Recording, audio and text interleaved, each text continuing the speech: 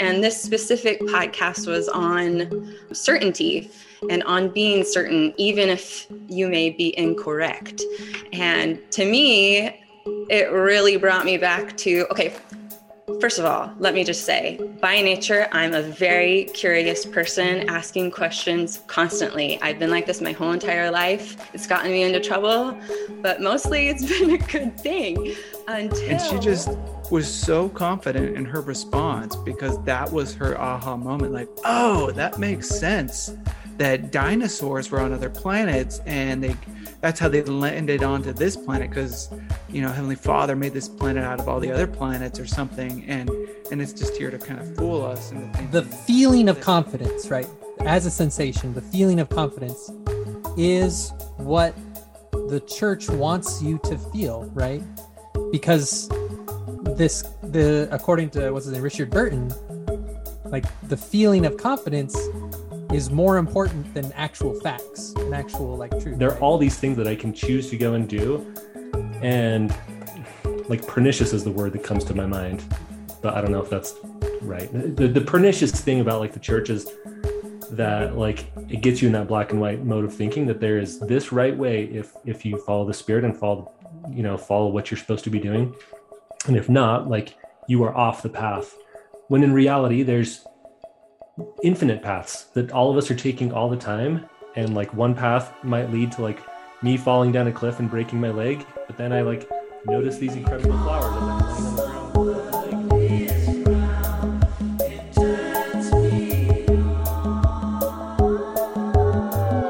This is Infants on Thrones. Baby steps. You want someone to preach to? The philosophies of men. I like magical toys. You want religion, do you? Mingled with humor. I don't believe in them. There will be many willing to preach to you the philosophies of men mingled with humor. We are evolving. Baby steps.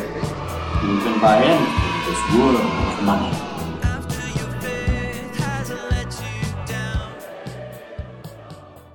Look for the good in everything. Look for the people who will set your soul free. It always seems impossible until it's done. Look for the good in everyone. All right, welcome back to Infants on Thrones. I'm Glenn Ostlund, and this is episode 800. The certainty of being certain and other aha moments, I guess. I don't know. And today you will once again be hearing from the new quorum of Jessica. First of all, let me just say, by nature, I'm a very curious person. Reed. Oh, that makes sense. That dinosaurs were on other planets. Ren. The feeling of confidence is more important than actual facts and actual truth, right? And Kurt. Me falling down a cliff and breaking my leg, but then I notice these incredible flowers as I'm laying on the ground with a broken leg. Who are all awesome. Yes, I am quite certain of that. And maybe I'll pop in once or twice along the way, but now.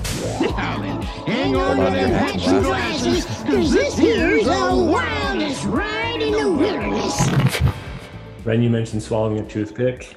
I had a when I was in high school, I remember walking down the hall and this friend was walking towards me the other way, and he looked like he had almost died, just barely. And as he walks by, he goes, "Don't try to swallow a wheat thin whole."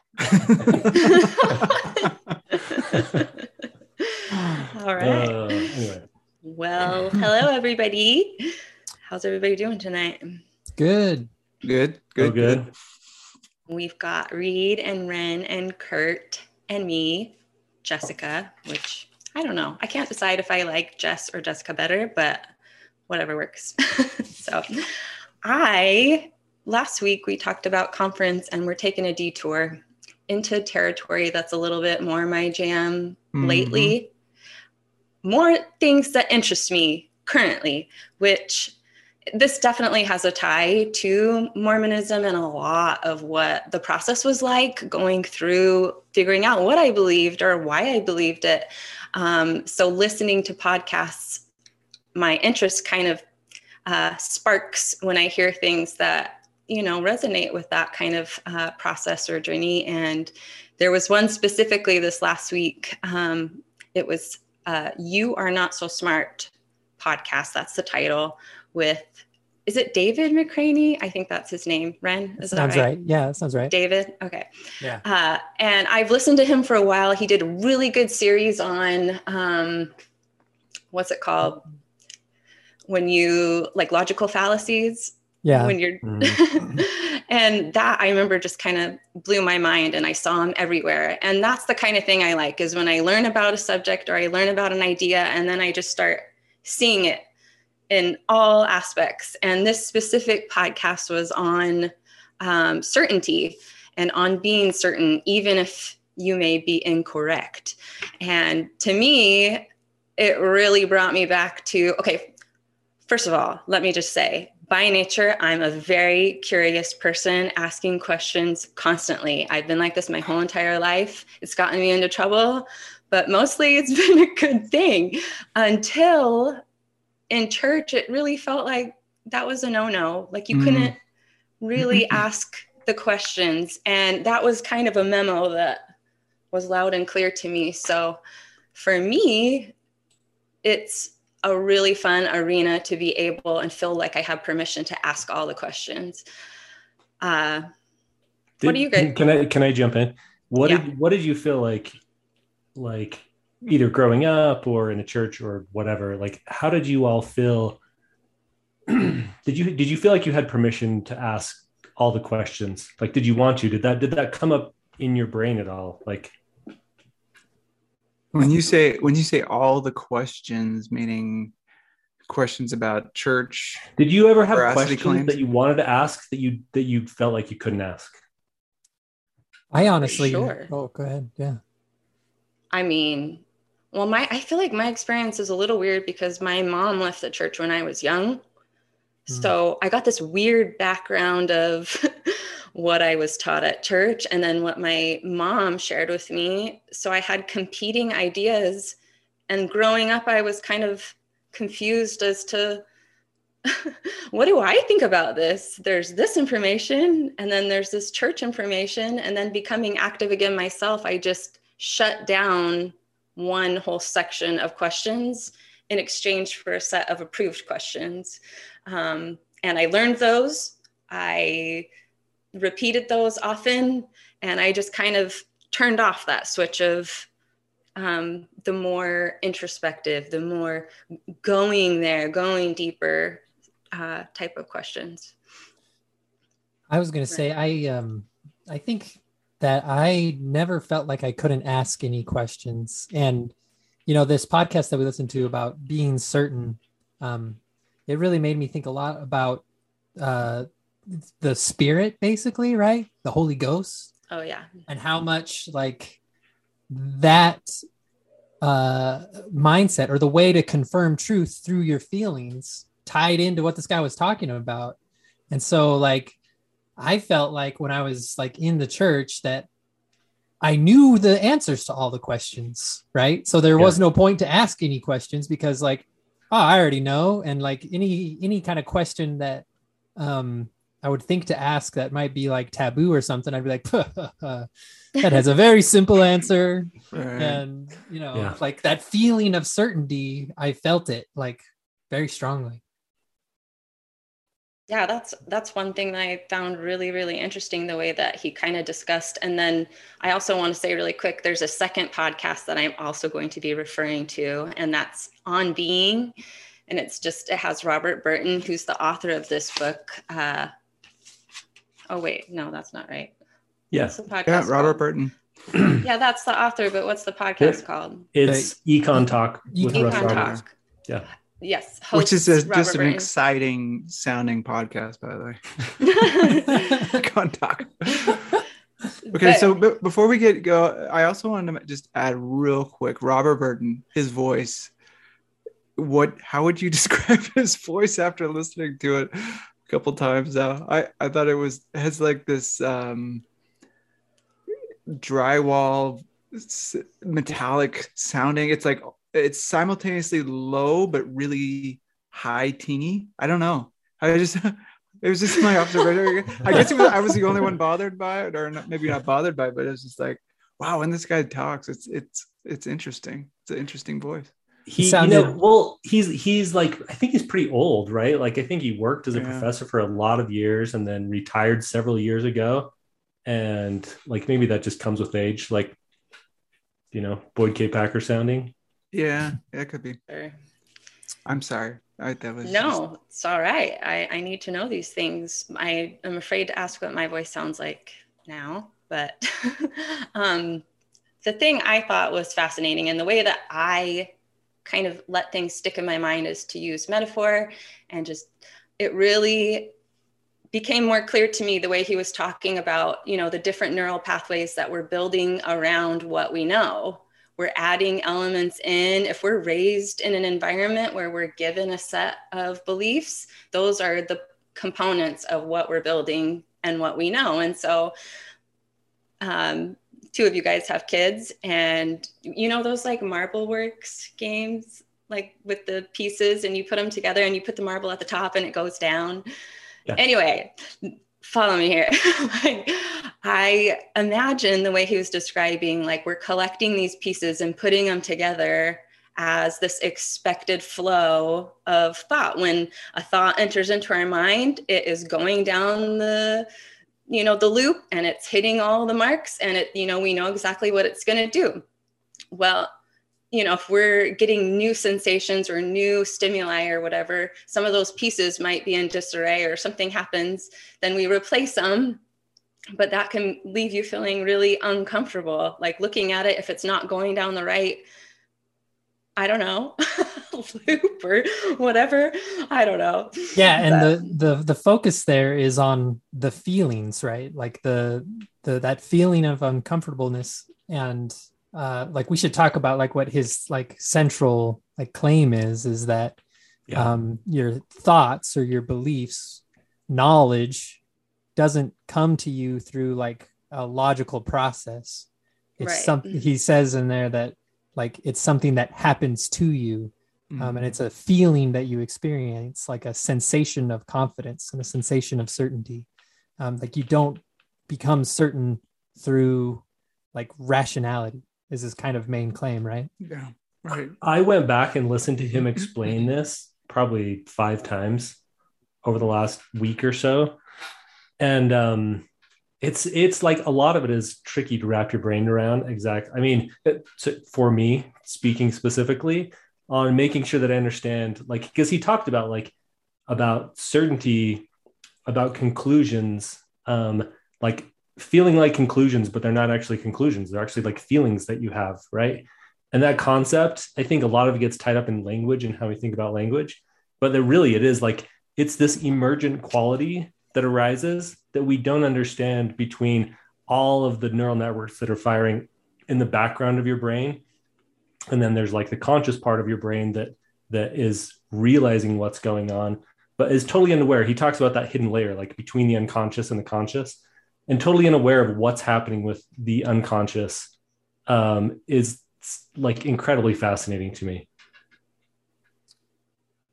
Yeah. And I think, Jess, when getting back to what you were talking about with that as well, like when you talk about these like different experiences, or that metaphor you use about building like a marble set or a race car track kind of thing. It's not fully formed. That's all right. That's all right. Like, we don't really understand how that's built, kind of what Kurt's talking about, that hidden layer. Like, it's built through our experience and through life, but we're not the architects of that little marble tower, right? Right. Or, I don't know. Do you think that that's true? Like, do you feel like you are the architect of your thought tower, I guess? Marble thought tower. And this is the thought tower to determine what's true. Yeah. Mm-hmm. I mean, well, so he talked about, like, I remember him specifically talking about, there's like the unconscious part, there's the conscious part, and then sometimes like the conscious part can influence the unconscious part again, right? Like, that's the whole idea of like the street epistemology or deep canvassing that he talked about, and getting people to change their minds or whatever, which is like allowing yourself to change, like the conscious act of changing your neural pathways and stuff. And I hope, right, like Ren, to answer your question, I hope that we can change that stuff, because that's what I'm trying to do with therapy and coaching, and like becoming a better person and changing like the automatic thoughts that come up or feelings that come up, or being able to notice those things and then like reform them and redirect my thoughts and feelings. So I hope so, is my answer. I think we can get even a little bit more like specific on some of the things he was talking about with regards to like the aha moment. I was just going to bring that up. Yeah. I was going to ask, do you know of like specific examples of aha moments in your life?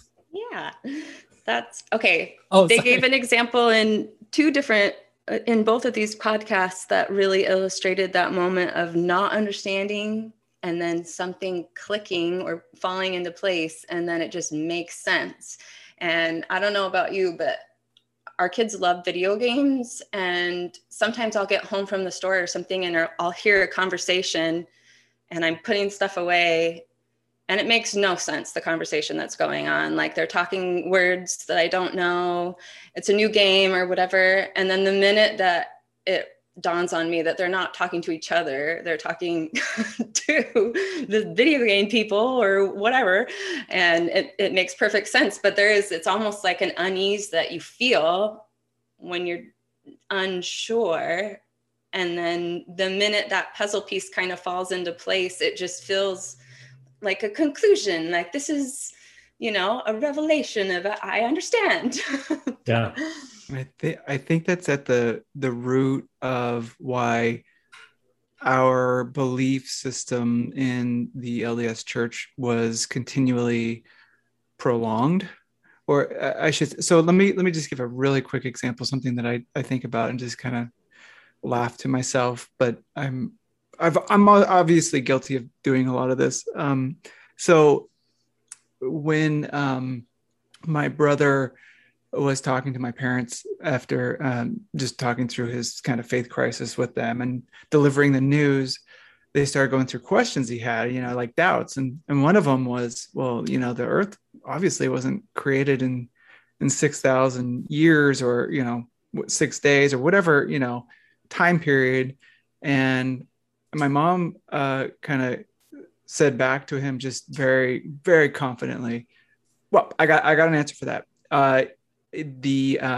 All the world was created out of many other worlds that had dinosaurs, because his question was like, why are there dinosaurs? Why are there, these other, and she just was so confident in her response because that was her aha moment. Like, oh, that makes sense that dinosaurs were on other planets and that's how they landed onto this planet. Cause Heavenly Father made this planet out of all the other planets or something. And it's just here to kind of fool us into thinking that, it was created a long time ago. But for her, she just stopped the wondering and the investigation. And to her, that solved her issue, her question. And that then she knew what was, how that worked. Right. So I think of that as a aha moment and then it made me think like, okay, how many aha moments have I had in my life where that completely is now in doubt of, what I experienced as an aha moment of discovering some other truth. So I thought it was kind of interesting.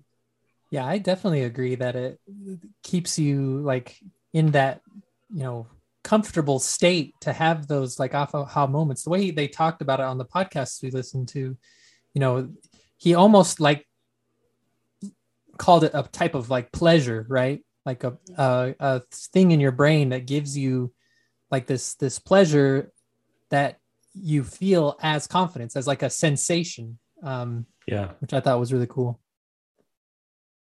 Well, and then too, it kind of begs the question, what are we really in pursuit of when we're wanting certainty? Is it truth? Like, is it, comfort? Is it safety? And I think all of those things are reasonable in their own spheres, depending on what you're, talking about or questioning. I know for me with church, there was a lot of just security in having answers, and the certainty that came from that was worth, more than to kind of set aside some of the detailed things and just allow it to be what it was. So I belonged and it felt good. So. Yeah, I think that this kind of sounds nefarious, but I'm going to say some things, and it's going to sound like I'm accusing the church of doing this, but I'm not really accusing the church of doing this. I think the church has just naturally fallen into a type of persuasion that uses these like pathways in your brain, right? Like this notion that, or the feeling of confidence, right? As a sensation, the feeling of confidence is what the church wants you to feel, right? Because according to what's his name, Richard Burton, like the feeling of confidence is more important than actual facts and actual like truth, right? Like it doesn't. Yeah. So if you're in an organization, or if an organization can make you feel confident, then that's all they need to do for you to be loyal and invested in it, right? And like that's exactly, in my mind, I was thinking, I had an aha moment that this is that's what the Spirit is. That's what the Holy Ghost is, right? It's seeking that feeling of truth or that feeling of confidence. And so like it's a weird like co-opt of your brain's own like mechanisms. Yeah. Well, like Ren, you said, like the church, like there's probably no necessarily like one individual responsible, or like it's not nefarious that has been like the tool. But it's not just the church, right? I mean, it's like most churches and like political parties and other groups all across the world, obviously, like use these same ideas and techniques to get people to conform or believe one way or feel good about an idea. Like I was thinking, like just the idea, like within church of like repeating things over and over and again, like in young women's talk, like saying the young women's values every week, or like temple, testimony meetings, stuff in the temple, testimony meetings, like all of that stuff. Like obviously that's a technique that's used to like sort of short circuit's maybe not the right word, but get you to like believe something or think something, is to just repeat it over and over. I don't know if any of you have watched Severance on Apple TV. I have, but it's so good.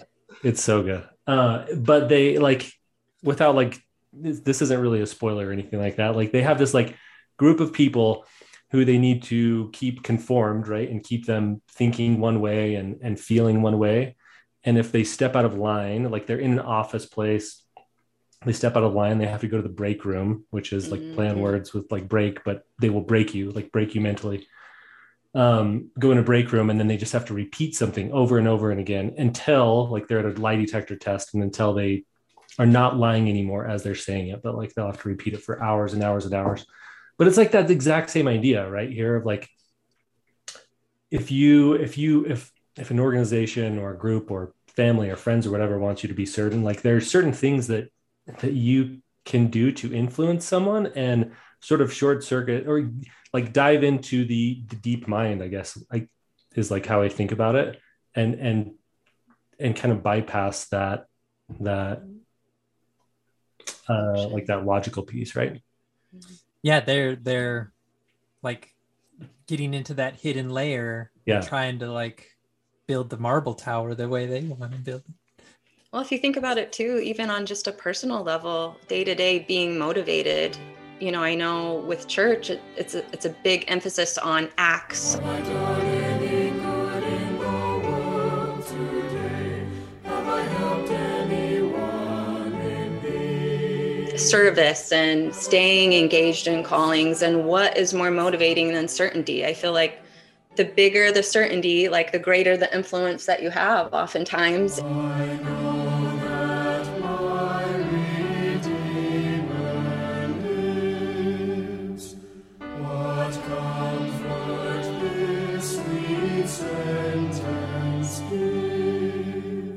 even at a personal level, I think about my kids or me getting up in the morning and I'm like, if I'm unsure about everything, why would I go to the store? I was really, I don't know, questioning everything, like I can see how that would create a lot of complacency. And, even just your attitude of saying, this is going to be such a good day. I feel that on a personal level, just adding those things in, even if I have no idea. And I know I have no idea, I can try to believe that it's going to be good.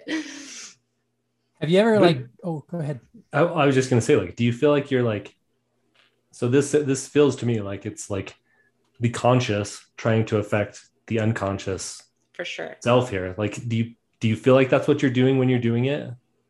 Yeah, it feels, well, for me, just especially because I'm interested in this stuff, it feels at times experimental, and then just practicing bypassing whatever is already there. I think for me too, because after you leave a structure like we did, it does come crumbling down. And you are left in rubble trying to, pick back up pieces and use whatever to build something that you do feel certain enough about. And in doing that, you have to get creative and you get used to that process. And I can see it going in the direction of you just, going from I know to I know nothing, nothing's worth it. And so finding that middle ground, it's almost like accepting we don't really know, but we do have control. And so using that somehow, I don't know, it's probably helpful. Yeah, when you were talking, Jessica, kind of brought up for me, like the counter of the aha moment, right? We talk about the aha moment as this feeling of certainty, but you were talking about like these feelings of uncertainty. And I was thinking about have you ever been with a bunch of friends and you're like, well, what do you guys want to do? Hey, Flaps, what are we gonna do? And nobody wants, is certain about anything, or I don't know. What do you want to do? Somebody always is like, well, whatever you want to do. Well, I don't know. Maybe we could do this. Well, yeah, if everybody wants to do that, we can do that. Or, well, I don't know. Hey, now don't start that again. That's so awkward, and it's such a painful feeling to not be certain. Frustrating. Somebody just decide, be certain about it, and we'll follow. Well, that's the thing. I think on my bad days, I'm kind of laying there just somebody tell me what to do. Somebody tell me, and it's the things I already know, but there was such comfort in having structure of I do this on this day and I have family night and I have meetings and, that's not just given to you naturally. You have to create that. So can I talk about an aha moment that I had this last week, actually? You better. So, and it ties in perfectly to what Ren and Jess, you guys are talking about here right now. So having a conversation this last week, and I was in a very black and white mode of thinking, like there's a right path for me here and there's a wrong path for me here. And this was, I guess I'll just say this was coaching with Glenn. And so I was talking to Glenn about this and hey, Glenn, hey, Glenn, if you would like to jump in here and give your thoughts. Hey, now don't start that again. So coaching with Glenn about this, thinking about there is a correct path for me in my life here. And there's a wrong path. And just talking through this with him and then hearing his response back was a total aha moment. Oh yeah, there's not just this one right way or wrong way for you to go about living your life right now. It's not black and white. It's this was the vision that I had in my mind as I was thinking about it, not black and white, but it's a rainbow of options here. There's blue and purple and indigo, if that's your jam or whatever, and there are all these things that I can choose to go and do. And the pernicious is the word that comes to my mind, but I don't know if that's right. The pernicious thing about the church is that it gets you in that black and white mode of thinking that there is this right way if you follow the Spirit and follow what you're supposed to be doing, and if not, you are off the path. When in reality, there's infinite paths that all of us are taking all the time, and like one path might lead to like me falling down a cliff and breaking my leg, but then I like notice these incredible flowers as I'm laying on the ground with a broken leg, and then I can like help someone else out who's at the bottom of the cliff with me, and then like we create this incredible, beautiful path together somewhere else. You know, it's like that black and white of like you're on the path or you're not on the path. It shortcuts our ability to like own our own actions in our lives, I think. For sure. That kind of gets to the thing that like bothered me almost the most, was the fact that everyone's saying, you know, listen to these talks and, you know, you'll get a confirmation. And I was always just like, what, how do I know if, you know, I'm thinking this, I'm listening to this talk and I'm inspired, so-and-so's listening to this talk, they're not inspired, you know, like what happens if my aha moment happens outside of, you know, these boundaries of, you know, like, I think we talked about this a little bit last week with, you know, feeling inspired by things that weren't church, you know, driven or produced. And I don't know, that to me, it's just so obvious. It feels like now that we're all experiencing something totally different when we're listening to talks, and we're going to apply those things in very different ways, and to expect that we'll do it in the same, you know, take the same words and apply it in the same way, which, I mean, I don't assume that everyone feels that way exactly, but that's kind of that's like the gist of it, right? Yeah, there is a, you know, a conclusion you're supposed to come to, right? And yeah, and well, I mean, and it's to keep you on the covenant path, is to keep you in, you know, in line with the way, but then, you know, you might be missing out on the detour, like Kurt's talking about, you know, like there can be so much beauty in the way that we, you know, take charge of our own, have those aha moments and realize them, think about them, apply them, you know, but doesn't feel like you're really allowed to do that. Yeah.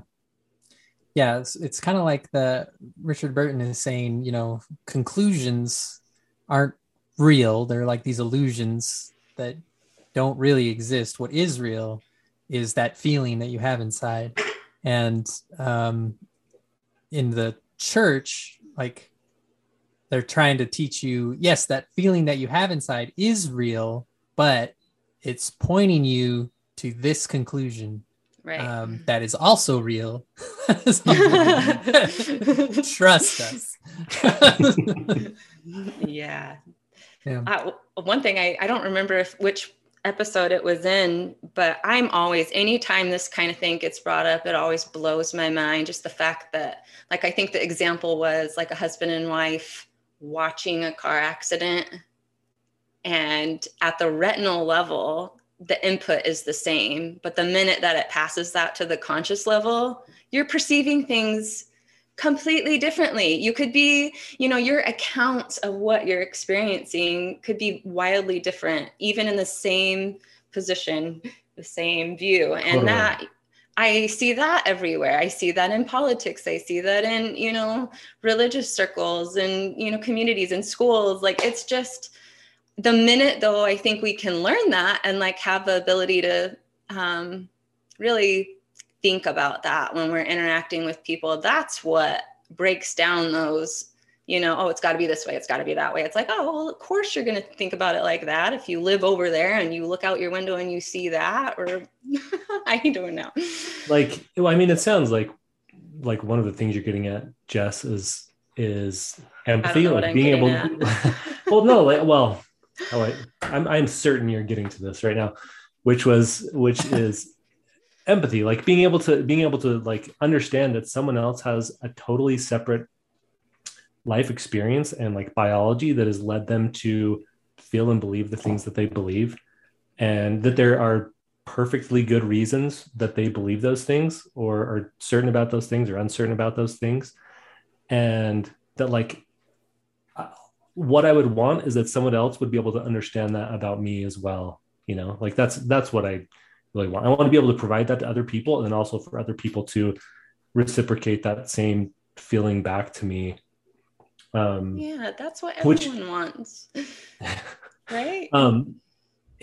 Well, I mean, it gets to like the idea of, I mean, we brought this, or I think I talked about this just a minute ago, but like on changing people's minds, you know, like with street epistemology or deep canvassing, or he talked about like a pyramid one. I don't know if you guys, I wasn't familiar with that one at all, but the first piece of all of this, which gets to empathy, is like being able to like come across as nice and likable, and like shut down any initial barriers that someone would have to you if you're actually trying to change their mind, but just be like, I'm not going to be rude to you. I'm not going to belittle your beliefs. I'm just going to be friendly. And we're just like here to have a conversation and come across as not threatening and very respectful. But then like you actually have to be respectful and not just say that you're respectful. Right. Which anyway, just getting to the empathy, like that actual caring about someone and what they believe. It's something that I really want for other people and for other people to provide to me, you know, which like, sorry, and I'm just going off here, but like when it comes to the church, like, I think that's a huge deal with so many people who leave is not feeling like you have the respect of those people that you cared about for so long, you know, like that they don't understand or respect your position. And, you know, who knows how many times they do understand or respect it, but to just that desire to be heard and understood and validated, it's real. And I don't think for the most part, like doctrine and church leaders want the membership to go out and understand people's positions who have left, right? In fact, quite the opposite. Yes. I think there's slow progress, but that for sure, it's just not a skill that's applied in that way. You know, and I had moments too. I had an aha moment like a year ago when I was having conversations and just wanting people to understand me so bad. I just needed to find the right words and the right things, you know, the right way to explain, and it wasn't working. And I realized, well, why would I think it would work? Like they don't know the experiences and the feelings that I've had when I've had all these aha moments, you know, like that you can't explain that to somebody. And so for me, it was a moment of, what am I expecting from this relationship? Or what, you know, how am I viewing this person as being capable of seeing me where I am? And I seeing them where they are, you know? And so it's kind of been a reoccurring thing to me now where I go, what do I want for myself in this relationship? Is it being understood? How can I understand this person better? And it's just I don't know, figuring that out. But, well, so you mentioned an aha moment. Are there like, I'm curious if any of you have thought about any like major aha moments, whether it was like leaving the church or since then that you've had, where it's just like an epiphany where you exactly what we're talking about. You know what I mean? Just like felt this rush of immediate right then, I understand the truth of the universe. Let me jump in here. For me, I feel like aha moments are when you've more fully put something in its context, or more fully see something, or realize, see something in its fuller context, I should say. So for me, the biggest aha moment I had, from what I recall, I mean, I remember going through, you know, the steps of deconstruction in terms of, you know, looking at all the different facets of like church history. And the biggest one that just wrecked me for days to where I couldn't sleep was listening to Dan Vogel talk about, on Mormon Stories, talk about the history of Joseph Smith and how he was into like the occult practices, and how, you know, Moroni was more of this trickster earlier on with the occult. And it was like this thing that I had struggled with for so long, And finally there was an explanation where it just clicked, and the aha moment happened. And it was so disturbing at the same time, and just kind of really was the final nail in the coffin in a way of everything that I thought was real. So for me, that was like, but what that was doing was putting the Joseph Smith experience in more of a fuller context of the relationship he had with kind of the culture at that time, with the magical practices of that time, and really kind of helped me understand, like, okay, well, this totally makes sense. Like his, when but at the same time, that was an aha moment. I realized, and also listening to these podcasts, how I need to be more epistemologically humble with how I feel I know things, and just realize that we'll never be able to recreate everything that happened during that time period. Never in our, it's just impossible. Yeah. And so I have to realize that, this is just Dan Vogel's viewpoint and what he's pieced together based on additional information that I didn't have before, but I feel it's better information. So I think that's interesting, Reed. Like you talked about that aha moment, both being like satisfying and feeling good, and then also causing you a lot of internal anguish. I mean, at the same time, right?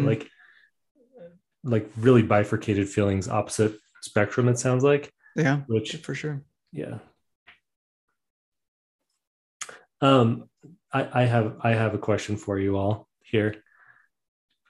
Something I was thinking about as I was listening to this, kind of over and over, was like, I really view like being so completely wrong about something in your life, and then like changing your mind about it as a blessing, if I can use that term. I value it quite a bit, because like realizing I thought I was so certain about something, or no, I was so certain about something, and then went through whatever life experiences, and changed my mind, and makes me question a lot of other things. And then I was like, as I was listening to this, I was thinking, what things am I certain about now that I could potentially change my mind on in the future? Like what can I be certain? What am I certain about now that may not be certain about next year or in 10 years or whatever? Have you guys thought about that? It's great. For me, it's life is tough. It's constant chaos, and we need to love each other as much as we can, and try to approach each other in a very understanding, empathetic way to try to help each other through it and alleviate suffering. That's, for me, I don't know if I'll ever be able to get around that. Here's something that I was thinking of when I was listening to that kind of goes along with this, because I realized, and it's something I've noticed in friends and family and people in my community that are still very active, is, they too will say, well, we don't know what's going to happen. Like we don't know, day to day or job or whatever. But there are pillars of certainty still that are there, like general authorities, prophet, and they're held up as these symbols of someone who knows. Okay, it's okay if I don't know, everything. Somebody does. Yeah. And so when you lose that, then you're kind of left to figure out, okay, without that pillar of, because for me, that was also a big part of, deconstructing, was this aha moment of like, oh, these are just guys totally. That are figuring things out just like me, and that, like Reed saying, it felt uncomfortable that it was falling into place that way, but it also gave me permission, like, Reed was saying too, like, okay, this makes sense. Now I can kind of move on. But yeah, it kind of leaves you in that place of uncertainty without the buoy of somebody knowing. Like, yeah. What? I don't know.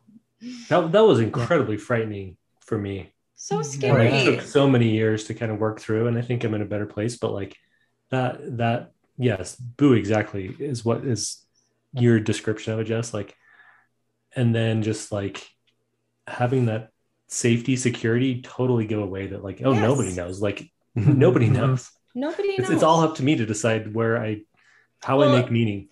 You can look at that from a very fear-based perspective of nobody knows. But over time, for me, it's evolved more into nobody knows, like we're all in the same boat. We're all figuring this out. Let's be each other's buoys. Like we'll just, anyway, I don't know. I say I don't know a lot, and it's true. It goes along with what we're talking about. I don't know anything, but, yeah. What are your thoughts, Ren? Yeah, I was going to say, I'm not certain about anything at all. Yeah. Like, I feel like, that question, Kurt, like, I feel so thrown for a loop in my life. Like, I thought that, growing up, that life would get easier. Things would make more and more sense as you got older. You'd understand things more. But I feel like it's just keeps proving me to be the opposite. Like, things are you just learn that you know so little. Like, oh, there's actually more to this to learn about. Yeah. And I have no idea, like, what I was thinking. Like, it is a very uncomfortable feeling. And,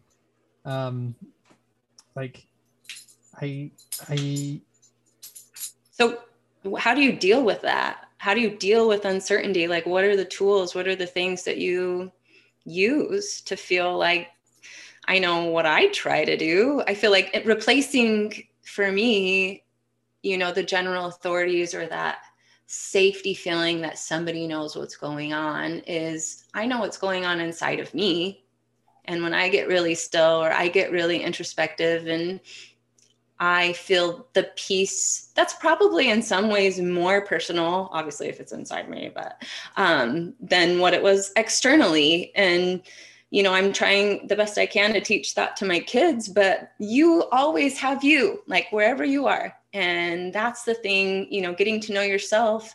The better you can get to know yourself, the more trust you can have in yourself to guide, you through whatever it is that happens.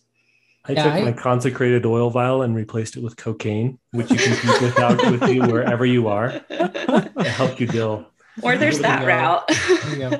Yeah, I'm really all oily cocaine. Like, how do you use it, Kurt? I'm just curious.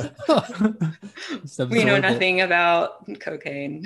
I wonder what Glenn thinks about this. We haven't asked Glenn anything tonight. Glenn thinks that cocaine is no laughing matter, and you should all be ashamed of yourselves.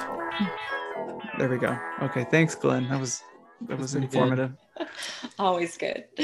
Yeah, I deal with it by just leaning really heavily into the uncertainty. Like, I'm trying to trick myself into thinking like, no, that's actually a good feeling.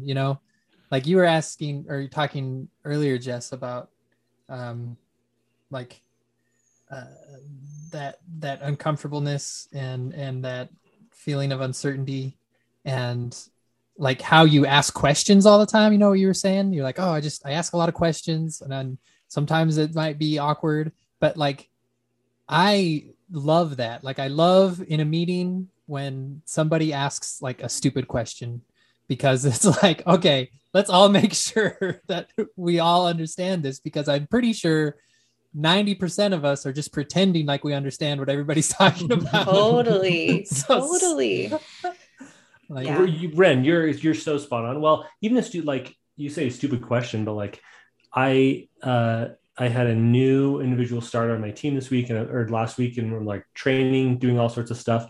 And she's asking all these questions, which are like basic, but then I have to go and explain them. And I realize that there's shortcomings in my understanding of what's going on, Mm-hmm. And like that idea of asking those silly questions or basic questions, or like just like repeated, like, well, why is that? Well, why is that?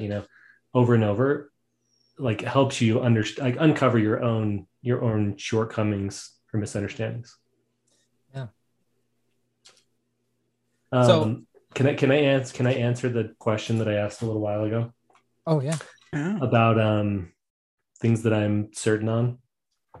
Although I wish I had Reed's answer. His answer was was the answer that I want to have. Just like reduce suffering.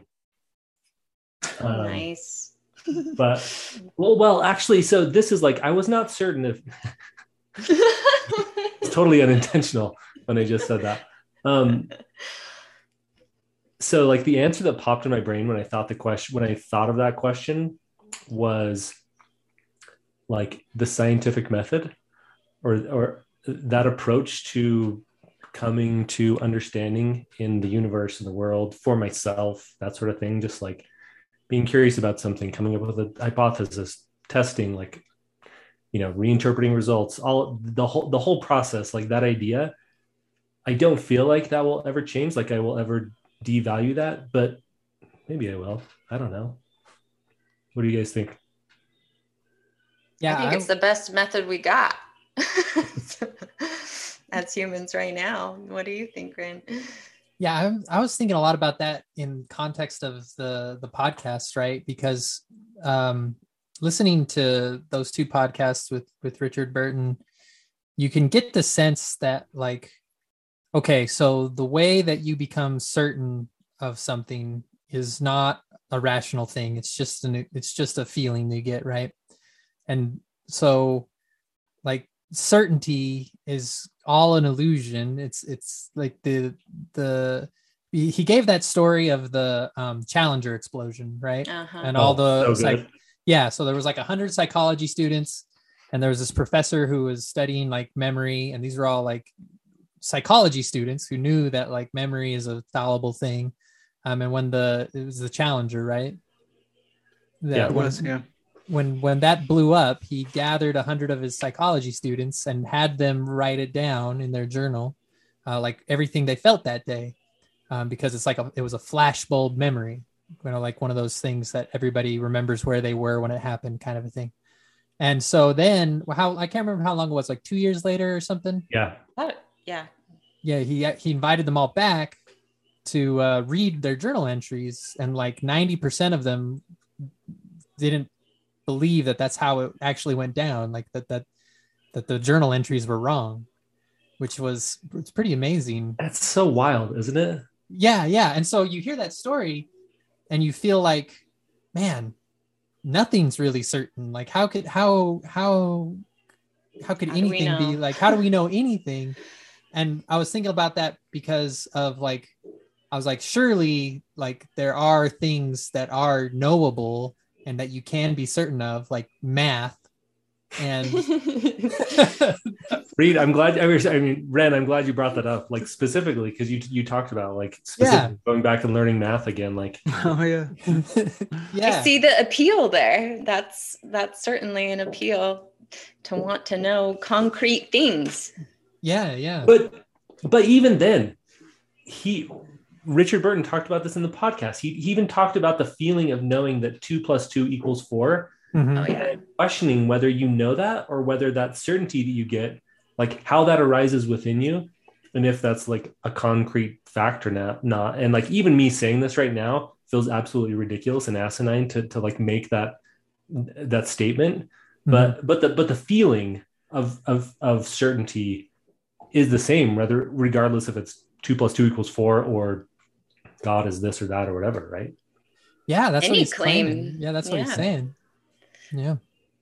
Well, I think too, a lot of times there's words or phrases that get really negative connotations. So that's something I kind of look for when I'm listening to podcasts like this too, and applying it to things I already know. Like listening to this, of course, I'm thinking of church or I'm thinking of, whatever. But, we think about biases that we have, and how that is a negative thing. Usually it has such a negative connotation, but that it's a function of our brain to allow us to, survive in capacity that we're in. Like there's a story of, he's talking about in recognizing somebody or remembering where somebody lives, you're functioning off of memory of what so, he even said he walked through it, like, say you're going to visit your old friend from childhood, Joe, and you're trying to remember how to get to his house, and you know that it's 2-story, and you roughly remember the color, and you're heading there and you see a house, and it is hitting those markers in your brain of, this is what I know. You knock on the door and it's not Joe, you know? And so then you're left with this feeling of like, wait, what?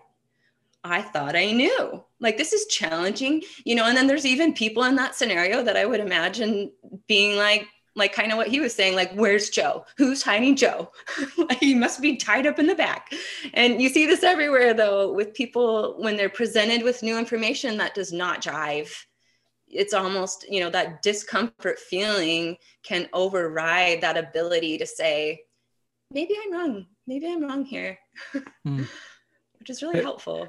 That totally makes me think of, I don't know if you guys use TikTok at all, but I think it might be like the Daily Show, but this guy goes into the Trump crowds, like the rallies, and asks very simple questions. And like the last one I saw, the lady said that, you know, Princess Diana was alive, and just went on and on about these just QAnon type conspiracies. And he kind of presents, you know, he uses like some street epistemology kind of ways of questioning and helping them question. And he just, you know, it's to go, the whole idea is to show that how dumb they are, right? But they can't look at the facts and make a conclusion. But I think this kind of goes right back to the fact, the way that that this aha moment, these guys have all had aha moments with their conspiracy theories to help them understand, you know, the world. And, you know, they don't want to, that's their understanding of the world, and presenting facts is not going to help. It doesn't matter, which I think is just fascinating. So, well, yeah, but like, okay, ready for the aha moment for me is like, there are perfectly valid and logical and good reasons for them to feel the way they do about whatever it is. You know what I mean? Like whether the earth is flat or whatever, like it's not like the when my ego gets in the way, I feel like, like these people are idiots or something like that. But then I think about what's actually going on physiologically and in their brains and everything. And like their biology and their history and background and all their experiences have led them to this point where they feel certain about something, whether it's, you know, Princess Diana or the earth is flat or contrails or, you know, dumping chemicals all throughout the country, whatever it is, like there are valid reasons why they feel what they feel. Yeah, and totally. not, yeah. I was going to say, I think there's a difference though too in recognizing that and understanding, you know, that process in a person. And then also, because faith is another thing, which I kind of want to talk about too, but I don't know if we have time for that. But I don't believe all of those leaps are equal. There's not like I think there is some sort of hierarchy of claims that we make about certainty or allowing, you know, there has to be something. I don't know. Help me out here. Yeah, like that's what I was feeling the same way, because in my mind, like when you talk about like a hierarchy of knowledge or like a hierarchy of things you can be certain about, in my mind, like math is the number one. Like, okay, this thing's got to be right. Well, that's just my life experience. Is that like, I don't know, it's just drilled into me that like math is reality. It's reality. Is math just like the most commonly agreed upon method? Is that the real thing about it? I don't know. Like it could. Is it the thing that's lasted time? Like the concept that's been, you know, transferable most?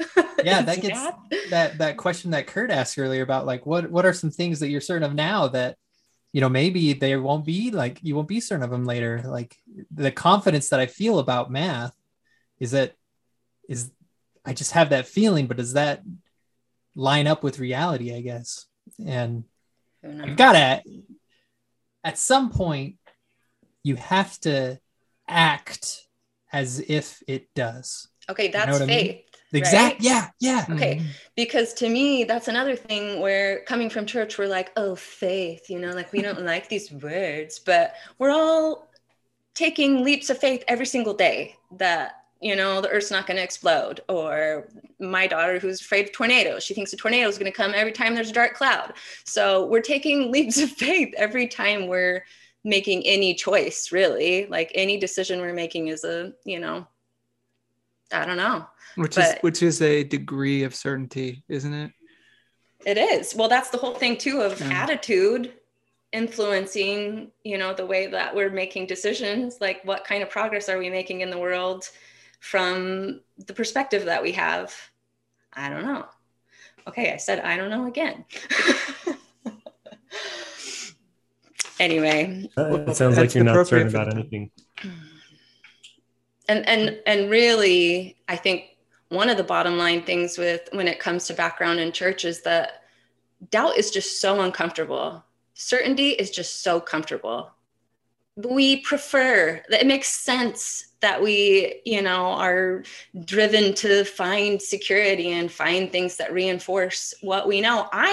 We all do that. Yeah. And the minute that we expand our knowledge or capacity to take different information in, that all of a sudden increases our capacity to, feel comfortable or feel uncomfortable. So it's a weird cycle there that's just kind of never ending. And you just grab some buoys and float along, I guess. So what's very fascinating about this whole discussion to me, and my chair squeaky. My microphone squeaky? No, my chair. Sorry. I didn't hear. I'll mute myself.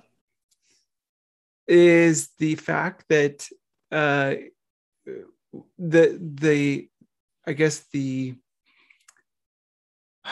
end game here, or I should say, geez, this is going to be hard. Maybe Glenn can delete all this out. But the cost, or the penalties involved with the LDS Church degree of certainty.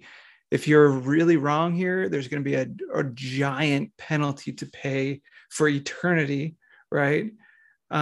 Whereas we're on, I guess I feel like I'm on this side of the fence, saying that, there's not this gigantic penalty that you guys are thinking is there. And I'm not sure there's any penalty at all, or there's no, does it matter if I don't believe there's an afterlife? I'm not saying I do or don't, but I'm just saying, we're talking giant degrees of certainty with giant magnitude. And I kind of feel like we're losing relationships with family and friends over that sort of certainty. And because someone is so certain there's an afterlife, then you got to do X, Y, and Z to get to it. And you're not doing that. And because you're not doing that, I'm not going to, continue being your friend or being, I don't know. The whole thing is very fascinating. Why we do that? Why do we build these, these borders, these fences around what we believe is certain to be certain, and then we completely blow off the people and feel like they're our enemy if they don't believe the same, things that we do, that we feel certain about. The whole thing is fascinating to me. The two things that come up to me, Reed, as you're talking is it sort of sounds like what you're talking about in part is like Pascal's wager, right? The idea that okay, it may be true, it may not be true, but I'm going to act as if it's true because I'm going to be way better off in the end if it is true and I'm right and I've done this all along the way. That whole idea of being separated from your family forever, if you don't, if you fall off the path,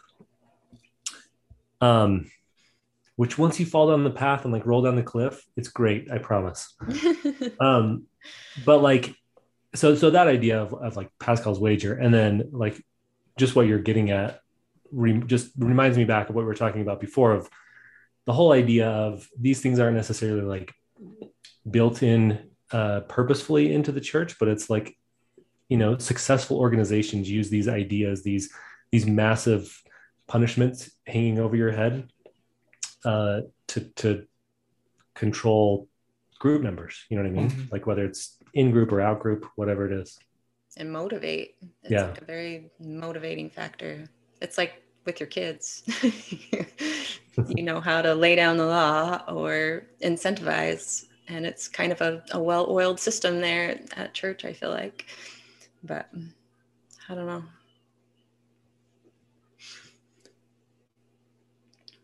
Did you just cover your mouth because you said I don't know again? Again, yeah. Like, it's true. I feel like I don't need to say that all the time. Anyway. Yeah.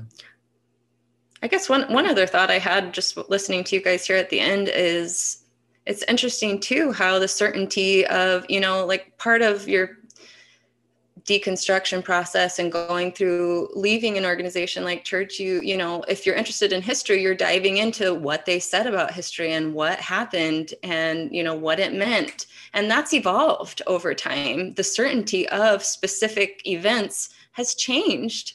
And that's confusing. And to me, that just kind of speaks more to that fact that the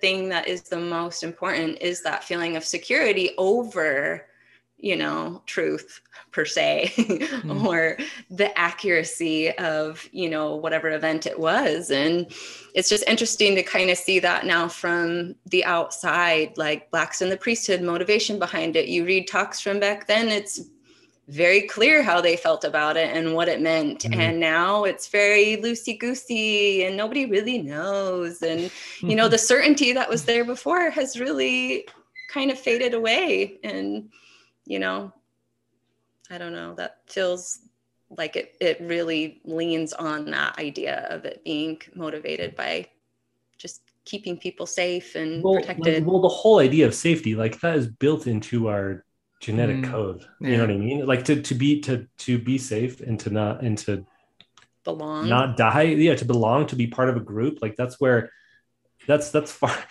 far more important to us as humans than like being logically correct about some assumption, you know?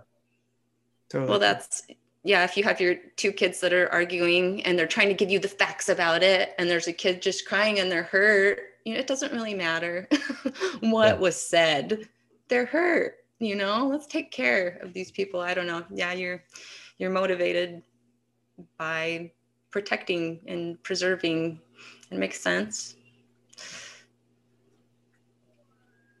Ren, you're a better host.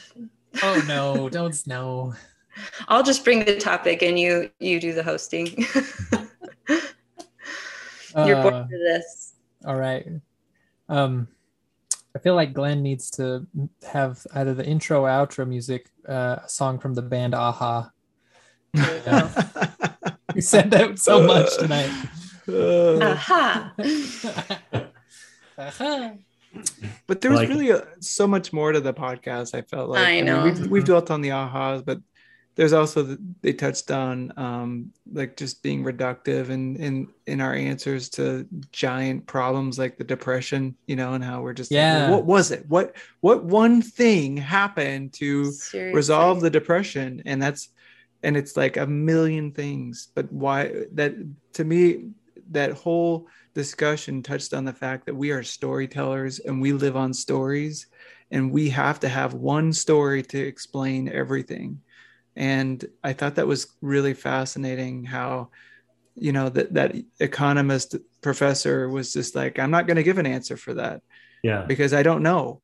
And the, you know, the reporter's like, I don't accept that answer. You have to know, this is your profession. He's like, I'm not going to tell you a lie. I have no idea, you know? Mm-hmm. And I think that was very noble of him to say. And it's something that I want to emulate a little bit and be like, I don't know. So I think my whole message from those discussions was, we don't know. We're loaded with biases. We're loaded with such limited information in terms of what we take into our bodies, in terms of our senses. We have a million things happening at once. How could we ever really know anything? But that is, I guess as a species, what's gotten us by is being able to reduce all of that stuff to a story and move on and use it as our, a motivator or whatever. I just thought that whole thing was pretty fascinating. Do you feel do you feel personally, Reed, like it's okay to not know and not be certain? I'm definitely becoming more comfortable with it. It was so uncomfortable for a long time, not knowing like where I was going after I died or anything like that. But now I feel much more comfortable just saying, yeah, I don't know, and it's okay, it's okay, and it's made me, I guess, forced me to be a little bit more humble about what I know and what I, how I approach conversations about stuff like that, where I should know. My ego says, don't get embarrassed here. Have an explanation. Have some strong opinion. And, it's okay to say, I don't know. Yeah. I don't know. It's something I think about, but I don't know. I have thoughts. But... Well, have a good night, guys. Good night. It was good talking to you. Yep. Yeah. Put down the weapons that you use against yourself. You don't need them anymore. Lay down the weapons that you use against the world. We don't need another war. Put down the weapons that you use against yourself. Hi, this is Hillary. Matthew, Ryan, Carol, Keith, Ashley, and I like to play bingo online while listening to Infants on Thrones. You can comment on this episode on the website, infantsonthrones.com. And if you really like what you hear, give the Quorum a 5-star rating and write a short review on iTunes. I did. Anyone for the closing prayer? My worst crime is an inside job. Dark thoughts taking over like an inside mob. I tune into the scene between the eyes and take a breath. Thank you for listening to Infants on Thrones. I sit still and watch the thoughts float past me. Never mind the future, never mind what the past be. I like to jump and let the universe catch me. Free fall, watch the beauty blow past me. I keep my pockets light, destination in sight. Keep my actions elevated. Anything else? I'm walking past the fight, down onto the night. Choosing love when I pick up this. No. I think so. Well, we have to ask Glenn, like, what are his final thoughts? Thank you, Glenn. That was good.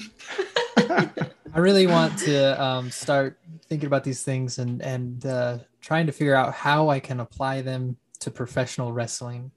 I think I'm going to try to make that my bit. Like, this is demonstrated in WrestleMania number 21. When I'd be interested to hear what Glenn has to say about that. That's good material. Yeah. So we're watching the show. Everyone's watching it. That's right. Oh yeah. Under the banner of heaven. You guys, I ordered a new bed. It's coming tomorrow. It's an adjustable bed. I'll be able to watch it like this. We've had one of those for like 10 years now, and I couldn't live without an adjustable bed. Oh, yay. I'm glad. I was a little skeptical. Yeah. My husband's really excited about it. So tell me what you love about it, Reed. We kind of adjust the head up a little bit, the feet up a little bit, and I'm addicted to that kind of, it's like a cupping shape. And it's ruined me forever, because now I go to hotel rooms and I'm stuffing pillows under the head and under the feet. But hold on, do you sleep like that all night? Yeah. Oh, feet too? Like your legs up? Yeah. Oh. Yeah. Is it? Do you have a separate one, or is it all the same? We used to, and it just broke, but now it's one. But I would recommend getting 2 different beds, honestly. Didn't do that.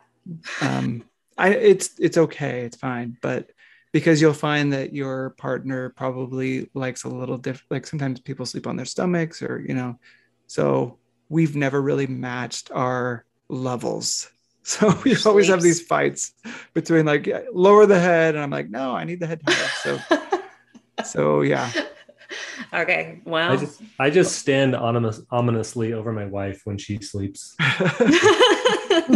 So my bed thing is like we have a mattress that we bought a few years ago. Glenn's gonna cut all this out, right? Yeah, of course, sure. Yeah, why not? We bought a mattress a few years ago that's like, it's like one of these online, I can't remember what kind it is, but it has like 2 different softnesses, like one firm and one soft side. And so like you can flip it or whatever, but we use the soft side, but I always want the firm side. And I consistently am telling my wife I'm going to cut the mattress in half and flip my side to the firm side. And like, it might be the end of our marriage if I do that at some point here, but I'm positive that I could do it, that I could. Anyway. I think it's a good idea. Folks, this week's Infants on Thrones brought to you by the Sleep Number Pediatrics. Get yours. Promo code Sleepy Infants. Promo code AHA. AHA. AHA. AHA. I feel like Glenn needs to have either the intro or outro music song from the band AHA. Talking away, I don't know what I'm to say, I'll say it anyway. Today is my last day to find you. You're hiding away. I'll be coming for you anyway. Take on me. Take on me. Take me on. Take on me. I'll be gone in a day or two.